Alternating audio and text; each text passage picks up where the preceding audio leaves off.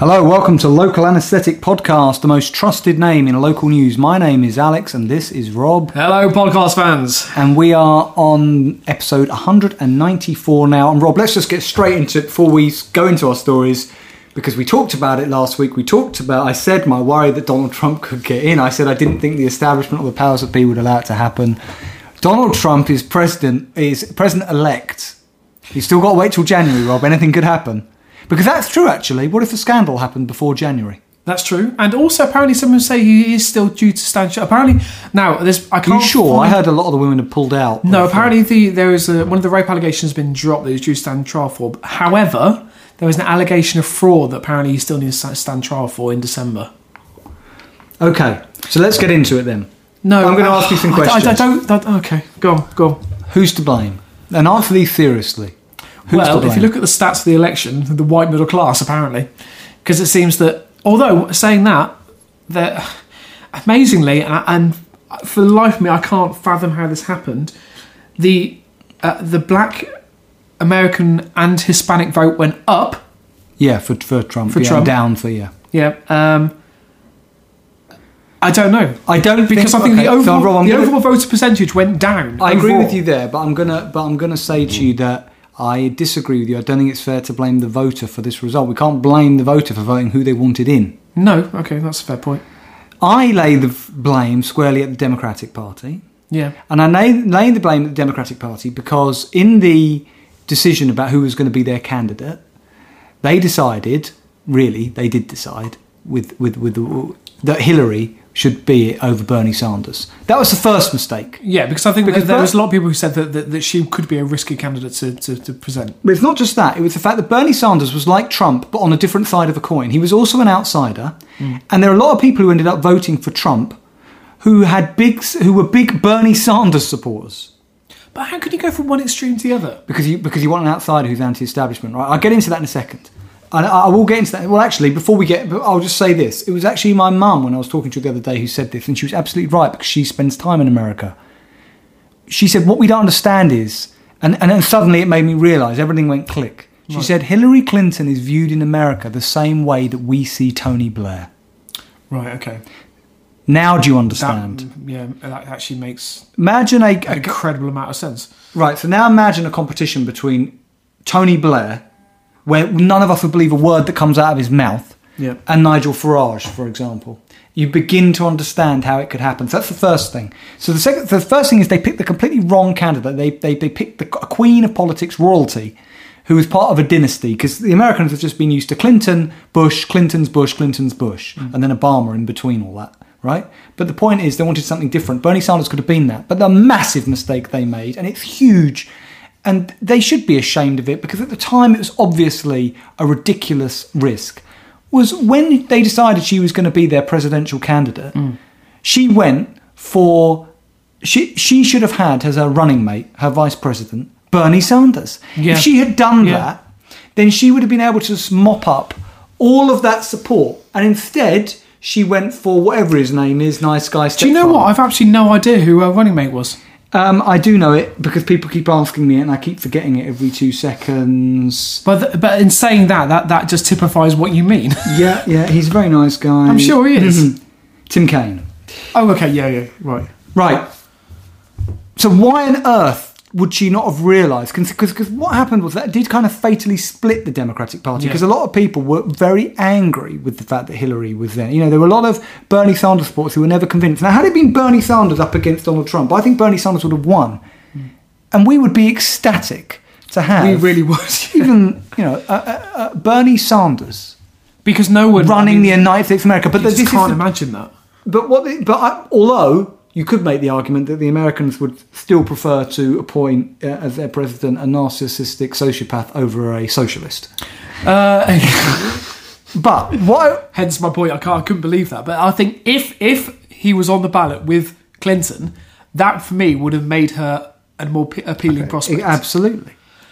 So I blame Democratic Party, but where do we go now? That's the question. Hang on a minute. I understand that, but no, because it is worth dissecting this. But the other thing is that I was going to play it on the podcast actually, but I won't. But maybe we could put a link to it if I give you the link on the Facebook page. Okay. There was Michael Moore did a brilliant, because he's released this film, hadn't he, Trumpland? Yeah, quite late into the proceedings, I believe. But he did this meeting with loads of people in this kind of big hall where he spoke, because he's got experience of the Trump kind of voter, because those are the sort of people he grew up around and he can understand them.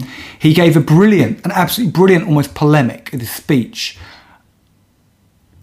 as giving the justification for voting for Trump from the minds of the Trump voter. Right, and the way he put it, you could absolutely understand it. You know, he said that, because this what they call this Rust Belt in America, which would normally vote Democrat but fell to Trump, of places like Ohio, of places like Michigan, places like North Carolina, where they've just been wiped out, you know, where all their industry's gone, everything. Yeah. He pointed out that, you imagine you're living in those places, you've had everything taken away from you, right? Since this financial crisis and years before, you've had everything taken away. Yeah. And Donald Trump comes to your town, right, and he meets with the executives of the Ford Motor industry, and he's the first person to ever say to them, the first politician who'd ever have the guts or would ever be willing to say, and he says to them, if you move your manufacturing plant, as you're threatening to do, to Mexico, I will put a 35% tariff on you bringing cars into this country. And when you do that, nobody will buy your cars because they'll be too expensive. That is what they've been looking to hear all their lives. Somebody saying, no, we're not having the jobs go out of America. We're having them kept here. And if you don't, I'm going to slap a tariff on you, which no other president would do. Nobody would have the balls to stand up to big business like that in that way. Then suddenly this becomes a man who is your voice, who is actually, no matter whether or not he's a misogynist, no matter whether or not he says this, no matter whether or not he may or may not sexually assault women. And whether these, I think I struggle to believe it. These are undoubtedly empty threats. I cannot believe he has any intention. He could disappoint a hell of a lot of people. But just like the Brexit thing, it's exactly the same Brexit phenomenon. It's a great big fuck you to the establishment. No, it's not about being sold the lies. It's about people wanting to say fuck you to the establishment. And the establishment, the political class, have not been quick to notice the trend of what's been happening for years. That as globalism has happened more and more and everybody's felt left behind, that there has been this complete disillusionment, and they need it, because the only good thing which is going to come out of this, where do we go from here? What is good that will come out of it is that I don't think it can be politics as usual anymore, in the sense that in 4 years' time, the Democratic Party can't just put up Hillary Clinton again. They've got to understand that people now want something different, and they are prepared. I think in the case of Trump, it's like what you hear from, because I've seen interviews on TV with intelligent people like you and me, Rob, sitting in a coffee shop who voted for Trump, and they've done it because even though he comes out with unbelievable stuff which they don't like, at least he speaks his mind. At least he is not. He's willing to say what needs to be said. Well, look, we can just wait and see. I mean, there's nothing else we can do about it. But it is still unbelievable.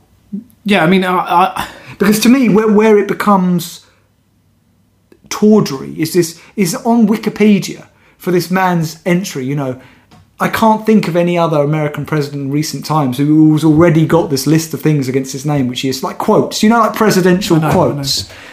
Well, I just think, let's just reduce it to debate. We are talking that a reality TV star has just been elected and property tycoon. Yeah, and property tycoon, yeah. And God knows what else. I mean, I think Obama put it very succinctly yesterday. Let's just give him a chance. Well, Obama was very gracious, though. Yeah, very much so. I don't know why he wasn't encouraging riots on the streets.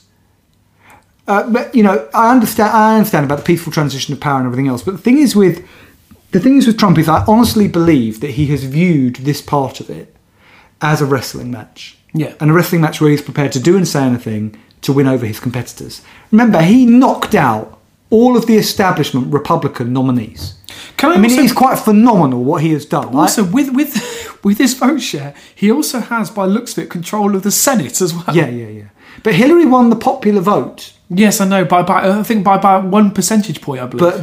But it's that bloody electoral college. Again, no. So 0.1, I think it was. It was something ridiculous. Yeah. But also, I think someone told me that the one state literally came down to 15 votes, which is astounding.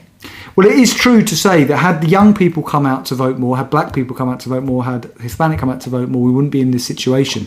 And it is surprising that, again, it didn't get the turnout. But that's the problem, I guess. Because for me, watching Hillary Clinton, I could not quite understand why she was so loathed and reviled. But as soon as I understood that people see her like Blair, they see her as fundamentally crooked, then you begin to understand.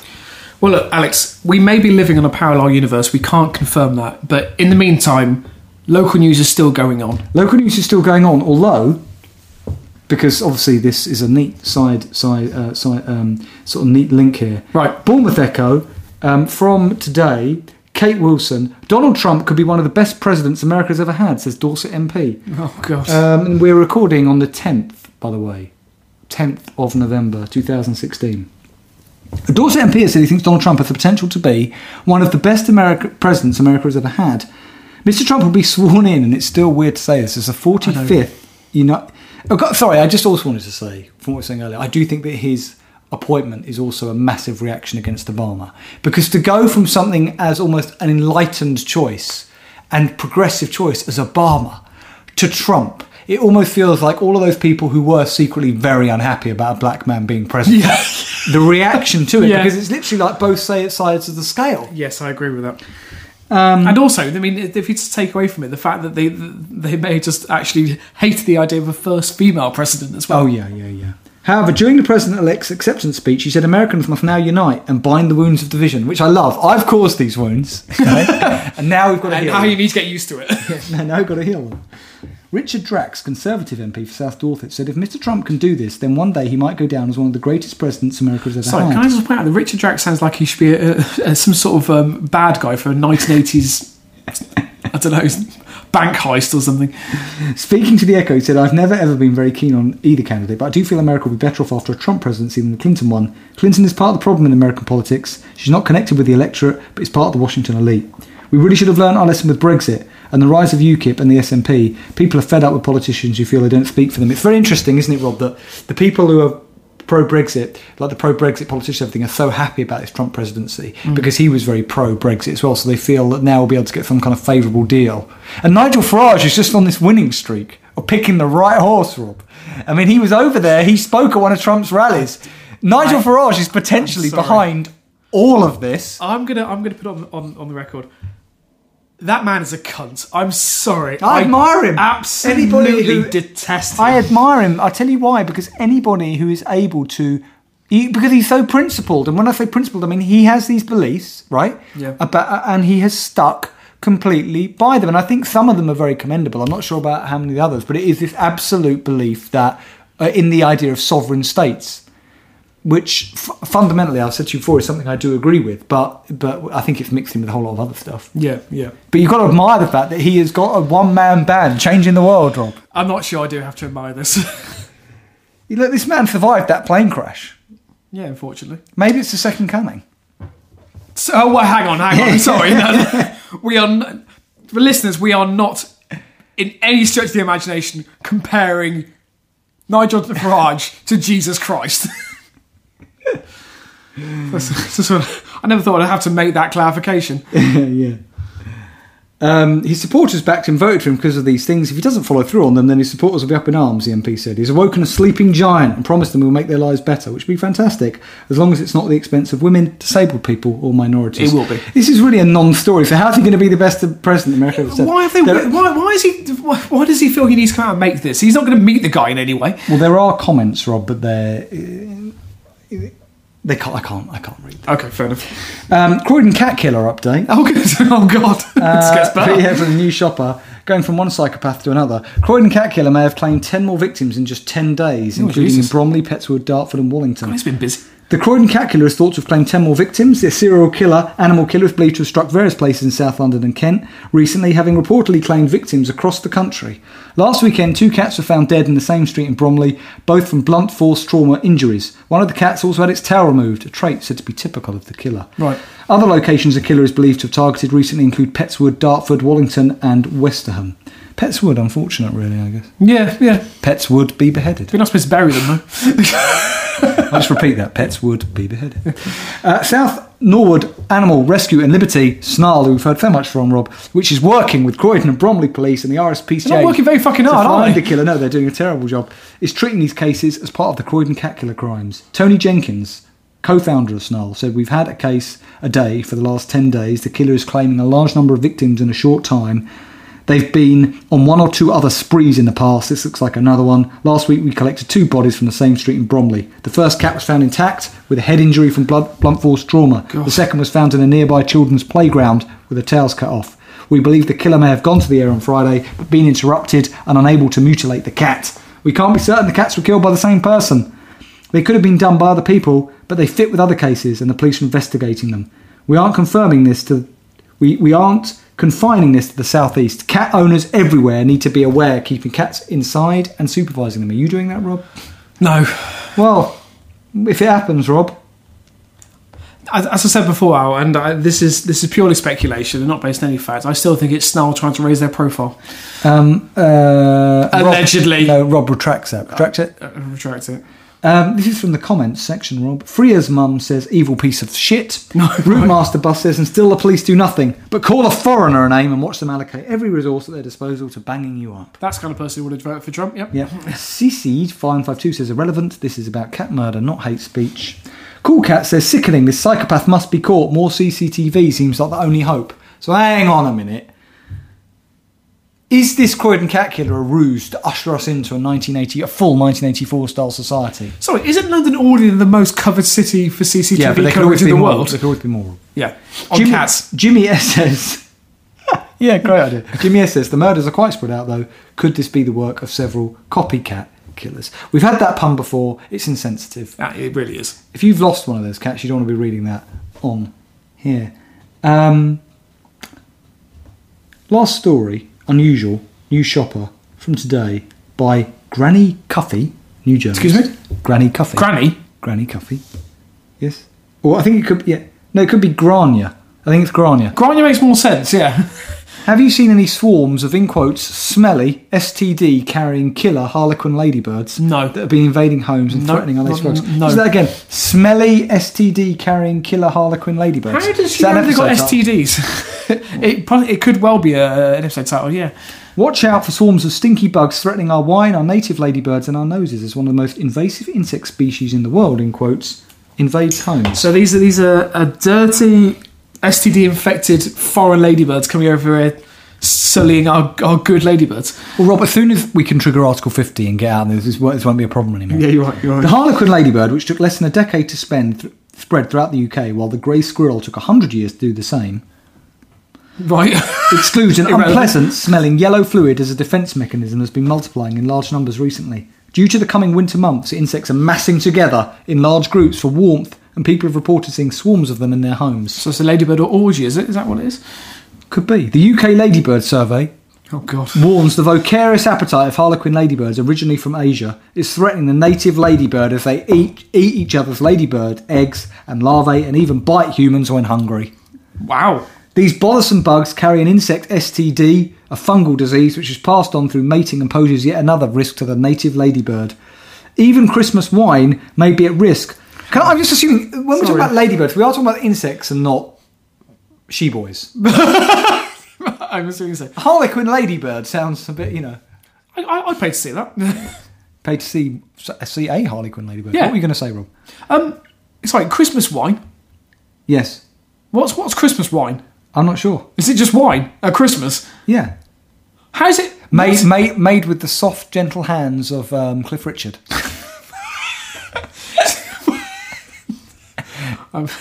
Okay. Surely Christmas wine is just wine. There's not. I don't think there's no drugs in it, Rob. He doesn't put rehypnol in it. Sorry, you're not. There's nothing like that. You're not implying that's what Cliff Richard did. No, sorry, I thought you were saying that. No, I wasn't implying that. Cliff Richard is an amazing man, Rob. Can I just finish? It's because these ladybirds seek out ripe fruit and are particularly fond of grapes, with wineries noticing large swarms in the grape harvest. Right. Professor Helen Roy of the Centre for Ecology and Hydrology, sounds made up, warned the ladybirds could also limit alcohol production. She said these ladybirds feed on grapes. They're often found in vineyards, which of course becomes a problem for wine production. Their powerful defensive chemicals can affect the taste of wine if they get trapped in the production process. Conservation ecologist for London Wildlife Trust, Tony Wileman, believes the overall threat to native species of ladybirds is not as great as initially thought, but localised areas, specifically urban areas such as London, will be most affected. Blah-de-blah-de-blah.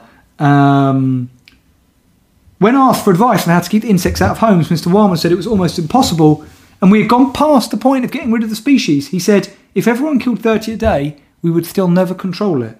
They are here, and they are here to stay. The harlequin ladybird was introduced to North America from Asia in the 1980s to control plant lice, and experts believe the insect may have been blown by strong winds to the UK in 2004. It's a fucking strong wind, Rob, to get you to the United States of America. Alex even. What do you call me, Alice? Alice, for some reason. Right.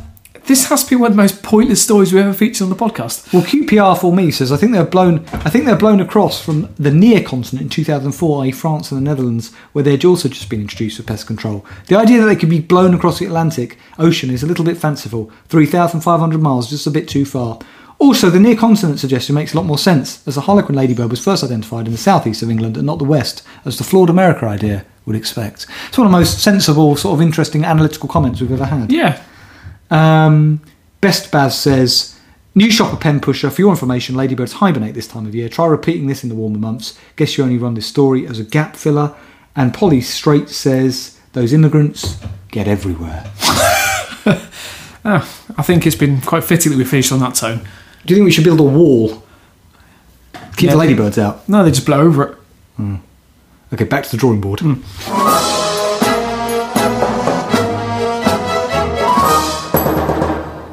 Okay, Rob, after that extravaganza of an opening...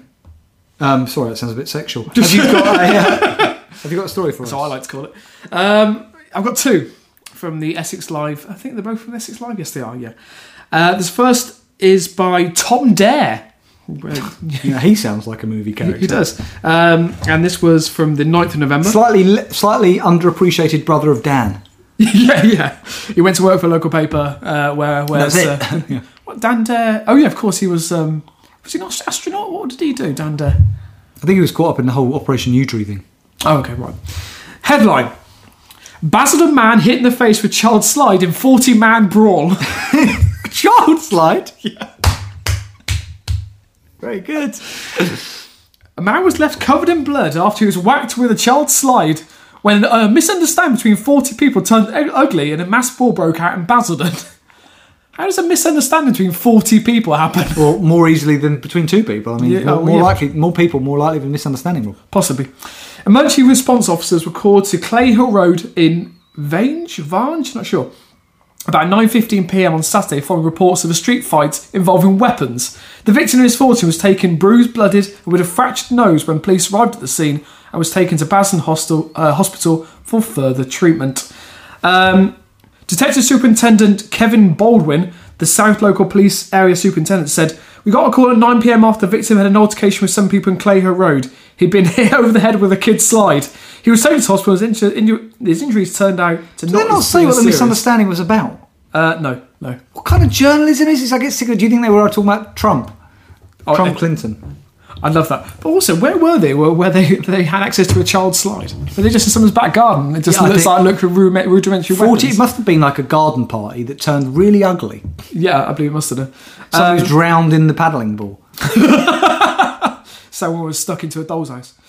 PC Marek Jurolski from Basildon's community policing team urged witnesses and anyone with information to get in touch. Sounds like a New York cop. What's his name? Marek Jurolski. It doesn't it? It does, actually. Doesn't sound like if you work in Basildon. No. In other words, anyone with information to get in touch as the attackers are still at large. Our understanding is that there was a misunderstanding between a large group of people and he became injured. We still don't know who is responsible kind of misunderstanding. For the attack. Do you mean argument? That's what they mean? Yeah. Like I said, it was a mass brawl. Right, second story, as I said, is also from the Essex Live website. It's by Joe Sturdy. I think we've had him before. And this is from the 7th of November. Epping man reports dog missing at police station and gets done for drink driving. Right, so he turned up drunk to report his missing dog. Yeah. Oh no. A man was handed a 2-year driving ban after going to a police station to report his dog missing and driving there drunk. Anthony Pryor, 68, of the Plain in Epping, drove to the Harlow police station on Harlow Police Station. I'm sure there's a police station in Epping. On October 13th... Hey, let's pissed, Rob. We didn't know what he was doing. Right, yeah. To let them know that his Jack Russell called Chloe was nowhere to be seen. During here at Chelmsford... Is that a police matter? Probably not, no. No, it wouldn't be, I don't think. No. Also, he just said that the dog's nowhere to be seen. They haven't been missing for a long period of time. No, and even if they were, the police aren't going to do anything. I mean, he probably had been drinking heavily, so he had no concept of what time it was. During a hearing at Chelmsford Magistrates Court on Monday, November 7th, the court heard that the officer on the counter became suspicious. Prosecutor Ian Allen said the counter officer became concerned that Mr. Pryor appeared to have been drinking, and he made reference to having parked his vehicle around the corner. When he left the police station, the officer made when the account officer made the uniformed officers aware of the situation, one of them went outside and located Pryor in his vehicle, a Fiat Sequento. I just love the idea, Rob, that he's banged up in a cell right now and Chloe's just sitting on the doorstep. I love the idea. Literally, the dog's walked out for a few minutes. He went to shit in the garden, has walked back in, and he panicked. He was prepared to drive off. The engine was running, and he had his seatbelt on. When the officer spoke to Mr. Pryor, he volunteered, "I think I've had a couple of drinks this morning. I lost my dog, and that's why I came here." The morning, my God. Actually, that's a good point. I haven't picked up on that. Yeah. He had a breathalyzer reading of 100 micrograms of alcohol in... I don't know what that is. Oh, anyway, so 100 micrograms of alcohol in 100 millilitres of breath. The legal limit for driving is 35 milligrams. Wow, he was way over then. He was way over. Emma Davenport defending said he owned his dog Chloe for 7 years and she's very important to him. She went missing on the morning of October 13th. So the dog's been missing a while. I apologise. Mr. Pryor doesn't normally drink. No, he doesn't normally drive, but he was so frantic and worried he decided to drive to the station. Hang on, she went missing on October the 13th, and he drove to the police station. Oh no, this is when he was in court. Okay, fair enough. He wasn't thinking clearly, he was just concerned about his dog. After a week, it turned up in the garage where it had been trapped behind the house, where Mrs. Pryor lived with his wife. So he trapped it there. He trapped it accidentally. And then just started drinking. This happened to us once, right? We had a cat called Cosmo who was very traumatised after this. We thought he was lost. Yeah. It turned out my dad had shut him in the loft by accident. Oh, he was very traumatised when he came. Never came into the house again. Richard Bacon. Do you remember the disgraced BBC presenter? I remember Richard Bacon. He was doing a podcast with Richard Herring and he was talking about how his bad luck. And he's actually, I didn't realise, he's actually he has got a very dry sense of humour. And he was talking about his misfit family. And he was talking about his dad, who was on the way to the airport and he thought he was going to miss his plane. And this was like for a business trip. So he thought, okay, I think I'm just going to make it. So parked up the car in the garage and thought, I've got literally about 45 minutes to get through customs and get onto the plane. Anyway, went to get his case out at the boot of his car, opened the boot and the dog was in there. Oh, God. Which I just love. I just think that's brilliant. So you had to miss the plane then? Yeah. Well, no, I just shut the boot and just came forward and said, well, you know. Dropped the dog off at a train track and got the plane. Exactly.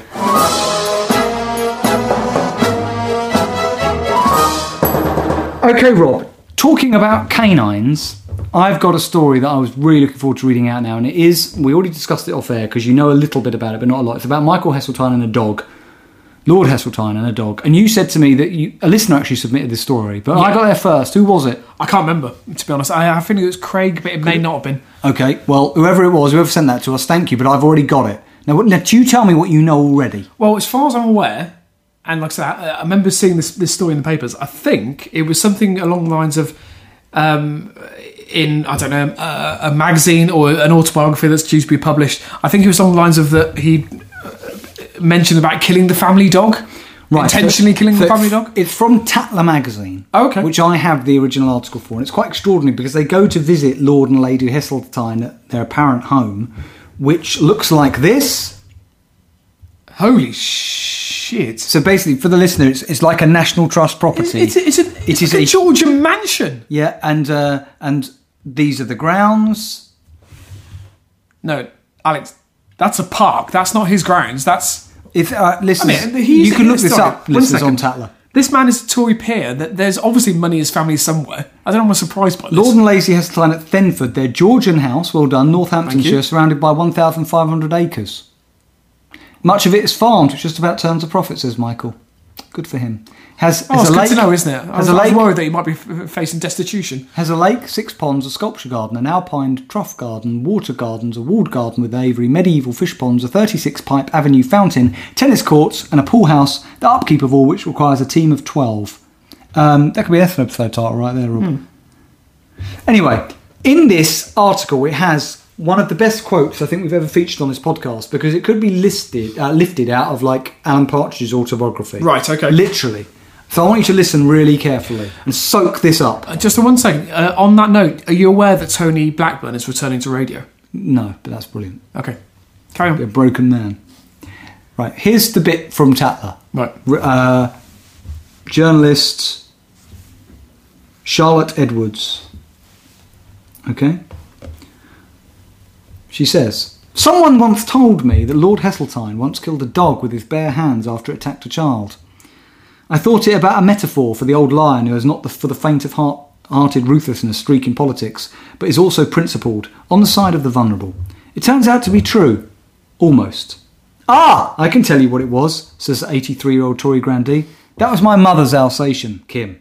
I went to stroke him and he started biting me, here and here. He indicates wear on his hands, which are knurled with age. He continues. If you have a dog that turns, you just cannot risk it, he explains. So I took Kim's collar, a sort of choker chain, and I pulled it tight. Suddenly he went limp. He pauses, blue eyes blurred. I was devoted to Kim, but he'd obviously had some sort of mental breakdown. There was no choice.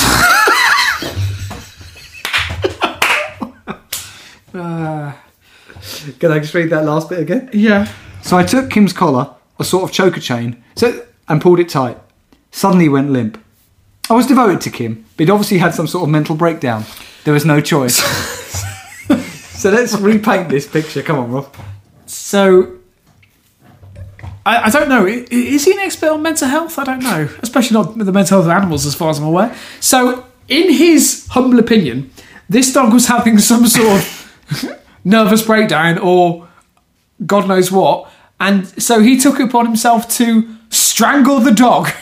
Yeah. So this is what he's saying. He was basically, if we put these bits together, he's saying he's at his mother's house, who's got a German Shepherd, an Alsatian called Kim, that he goes to stroke the dog, and the dog bit him here and here, which he showed on his hand. So the dog bit him twice. Yeah.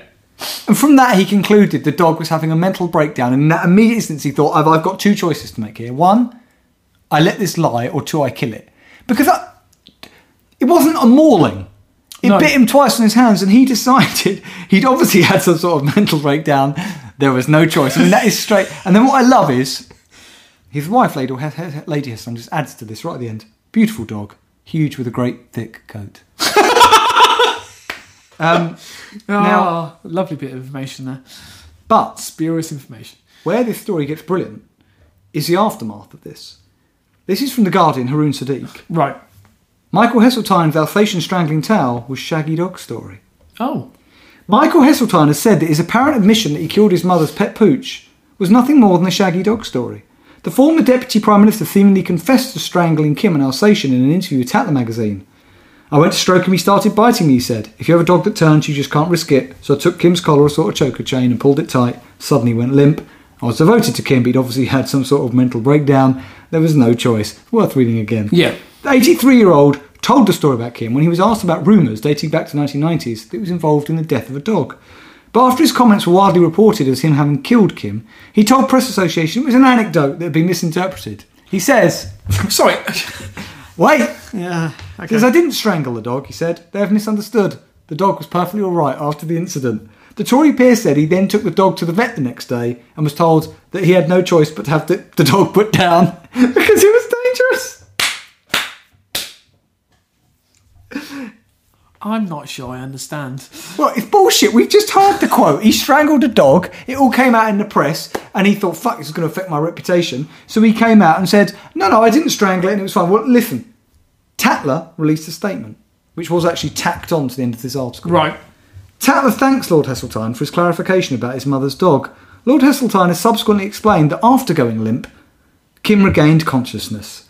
After much consideration, Lord Heseltine and his wife decided to take Kim to the vet the following day to be put down.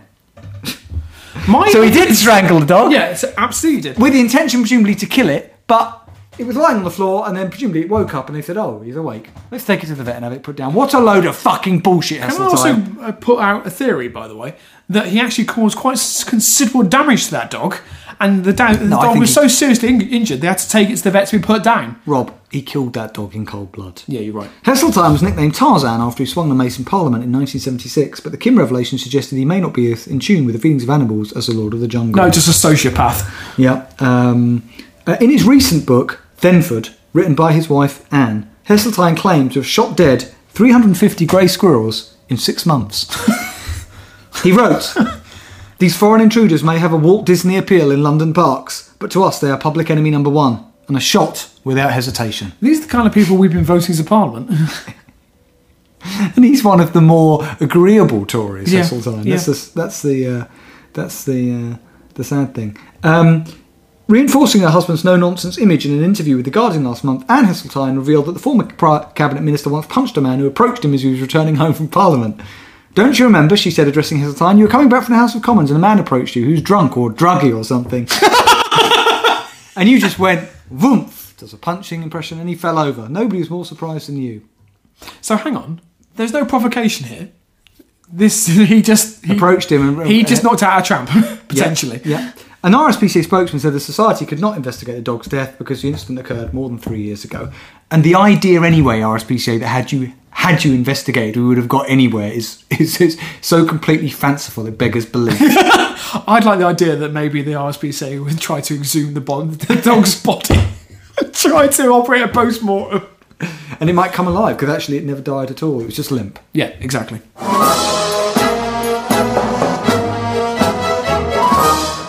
Okay, Rob, it is time for our listener story of... listener stories. We've got 2 this week. Oh. One's quite short and the other one's slightly longer. Also, I'm just going to say to a listener, obviously we don't name listeners, but thank you for the very generous... don't name listeners. Oh, who give donations? Donation. Yeah. We've had another very generous donation, so we'd like to thank you for the individual who did that. Help keep us eating for the next couple of weeks, Rob. Yeah, maybe. Maybe a couple of days. Yeah, days. And also, and I know how much you love this, a certain UFO investigator has Mr. made Mooney. an appearance as well. And yeah, absolutely. And after last week's episode, Helen has very kindly sent me not 1, not 2, but 5 stories featuring Mr. John Mooney. Are you doing any of them this week? No, I'm going to save them because I was thinking if we do... Because we said we're going to do a listener special at Christmas, and I think we just... space them out over that. So I think if we make it a long one, make it like an hour, and we will feature 5 stories of a man. Wouldn't that be too much? Do you think that's too much? I think we should spread them out over the episodes. Well, you have a look at them and see what... I'll have a read through. Yeah. In the meantime... We could just descend into just... It could be anarchy, yeah. You're right. In the meantime, the first story was sent in by Steve, and it's from the Sheffield Star. Dye. Yeah. The hearse driver. Yeah, that's right, yeah. It's from the Sheffield Star. So again, our listeners are going a bit further afield, which is always appreciated. Brilliant. First story ever from Sheffield? I think so, yeah, as far as I'm aware.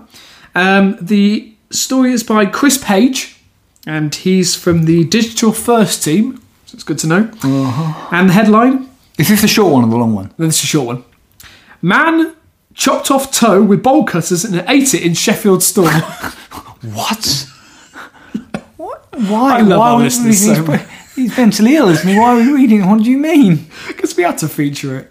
Go on then. Shoppers are... it's because it's Wilkinson's. Shoppers are... I can't say this word, it's alliteration. Shoppers at a Sheffield branch of Wilkinson's watched in horror as a man reportedly cut off his big toe. A police spokesman said emergency services were called to the shop in Haymarket, Sheffield, around 11:10 a.m. on Sunday, October 30th, following reports of concern for a man inside the premises. Upon officer arrival, the man was taken to hospital with injuries to his foot, where he remains. They are not believed to be any other parties involved. The incident is not being investigated as a crime. No, tell me you're not coming to the end of the story. No, there's at least another sentence.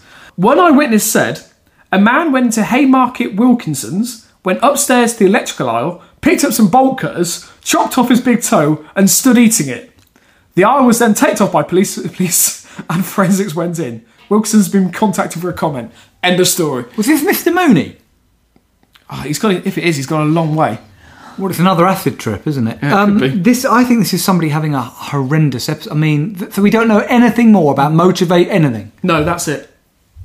What date was this? That was the 30th of October, so... Halloween! Yeah. Actually... Very near Halloween. Are we not sure this is not just a Halloween stunt?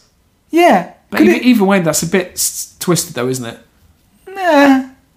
And also, how would you fake that? We need follow-up on this. Yeah. Steve, when you're not driving the hearse, can you have a look and see if there's a follow-up to this? Because we need to know what happened. Now, I apologise. Thank you, Steve. Brilliant. I think this was Steve again. I apologise if it isn't Steve, but you'll know and contact us if I'm wrong. We don't want to miscredit somebody here. Are you telling me you're not sure who the story is? I can't remember. No, I'm sorry. Just make a note of it. I've got the story. That's the important thing.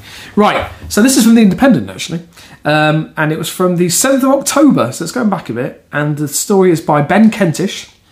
Headline. You've got to say that right. Good point. Boy opens messaging bottle on beach, but finds note from men out of our nuts on cocaine. Mr. Mooney again. Hang on, right, go on then. Okay. A schoolboy was left disappointed after... By the way, sorry, just on that, Rob.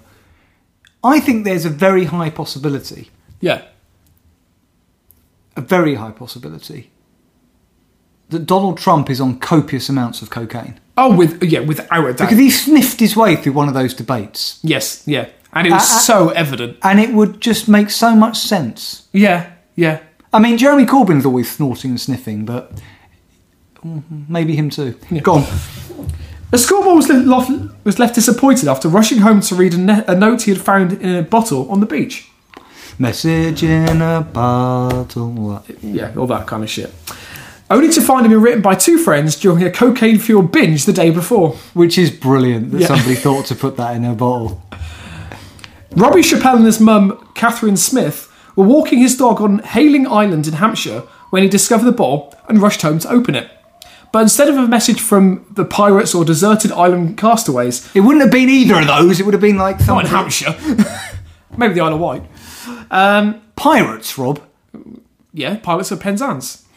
Where's Penzance? Penzance, that's Cornwall. Oh. Which is still a long way from Hampshire. Instead of being written by pirates or desert island castaways, the note had been written by Dan and Dan the previous day. In a video recorded by his stepfather, the excited 13-year-old can be seen smashing the 500ml Heineken bottle 6 times with a hammer to reveal the note inside. Oh, I thought that was after he'd read the note. No, he didn't take his rage out somewhere else.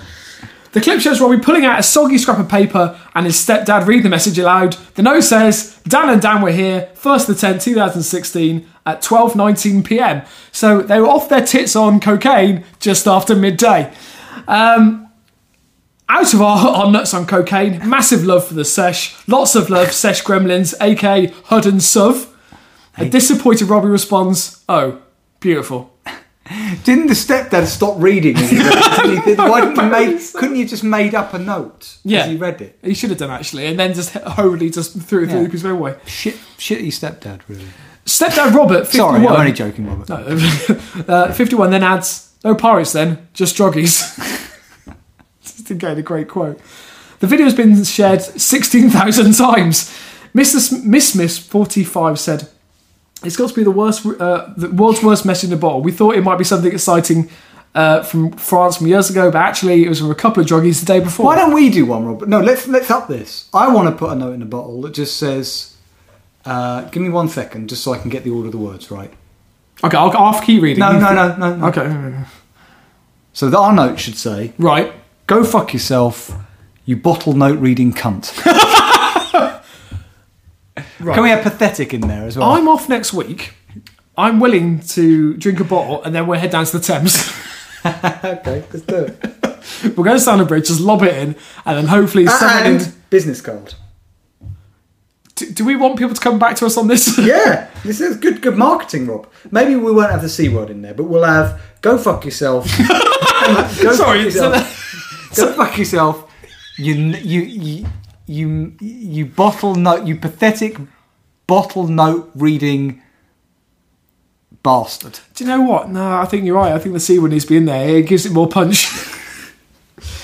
Listen to local anaesthetic. Yeah. At which point they don't. Robbie Someone wants to mock that up for us and post it on our Facebook page. Face is strange. If you want to do that, please do. Yeah. Robbie saw the hot nickel bottle and shouted to me that there was a message inside. Maybe star out the rude words. Yeah. I said not to break it on the shore as we'd just create more mess. I carried it all the way home in my coat pocket. We got quite excited to think about what it was. We had all these exotic ideas of what it might be, and Robert thought it'd be a good idea to film the grand opening. I don't think this is what happened. I don't think the son was excited at all. I think it was all the stepdad. You saying he was with his mate? No, I think all the stepdad excited about reading this note, Rob. He's the one who had all these ideas about pirates and all the rest of it. It's him. It's all him. I thought you said he mocked up the note. No, why would he do that? No, that's what I thought. Unless he's abusing the child mentally, and which he isn't. Let's clarify that isn't the case. Miss Smith said it's probably not travelled very far, given it was found after one day. How do they know that you could have just that's what we do? You just leave it on the beach and it looks like it's washed up on the shore, but it hasn't. No, true. Do you know what I think this is? The last quote gives it away. Portsmouth's just across the channel, and then in the other direction there's France. And we don't know how many cocaine users there are down here. I think she was disappointed that her local neighbourhood had gone down here, in her opinion. Yeah, agreed. Great stories there. Whoever that was from, we think it was from Steve. Yeah, I think so. If not, I'll clarify next week. Yeah, You've got probably. It. Don't forget. We've got to credit people, Rob. It's important. And if other people want to send us a story, I'm going to let you know how we do that in a minute. But Rob, that brings us to the end of episode 194. Yes. And we look forward with a mixture of eager anticipation yet trepidation to our next episode, which will be episode 195. As we move ever more forward, Rob, like... a bottle floating down the river. I'm going to mention Trump. How's he been floating? Well, he's a floater. Dragging. He's a floater of some sort. Well, that's true. That's true. Sailing to victory. I'm out. I don't know. I can't. On copious amounts of cocaine. Yeah, that'll do. Yeah, just like that, we move ever more forward to our next episode, which, as I say, will be episode 195, and all that remains, Rob, is to say goodbye to this episode. Goodbye, episode. Bye, Rob. Nice to see you again. I've got dual citizenship with the United States, and I voted some time ago. Oh, good. I voted for Mr. Trump. Do you know what we should do? To make America hate again. I mean, great again. That's great. Hate again. Okay, right. I'm really pleased to hear that. You know what we should do? Fuck off there. Well, I might. Good. I might. Yeah, go. No one wants you here. I think maybe hurts feelings a bit. Good. I'm glad. Rob, I really am glad. Rob, if he doesn't come back next week, there's going to be no episode. I mean, that's just one of the things we have to prepare ourselves for. I think you should apologise. Otherwise, there's going to be no episode next week. Call him back. Go on. And say sorry. I'm not calling him back. Call him back and say sorry. I'm sorry, little prick! Better? But he might not come back, Rob. Maybe you'll have to apologise at the beginning of next week's episode. Maybe we will. We can be found... and I'm going to now continue, Rob, the tradition of inexplicably telling people who are already listening to the podcast how they can find us. We have to I love the fact that we've been doing it since the beginning, because it does make no sense. No. But we can be found on our website, which is lapodcast.net. We're on Facebook at facebook.com/LA Podcast. We're on Twitter at LA Podcast. And if you want to find us on your iDevice, maybe you'd like to find us a different way than how you found us already, then you can find us by searching for Alex and Rob or LA Podcast or local news. One of those should get us to come up. And we do have a YouTube channel. It's important to tell people about the YouTube channel. If you search for lapodcast.net, we will come up. Look at our channel. There are some videos there, some classic stories. They're brilliant. They've got pictures. They've got images. Watch them. They're great. And please leave some comments down there or subscribe to it, because the more hits we get on that, the better. And you can also subscribe to our podcast on your podcast app and leave us reviews.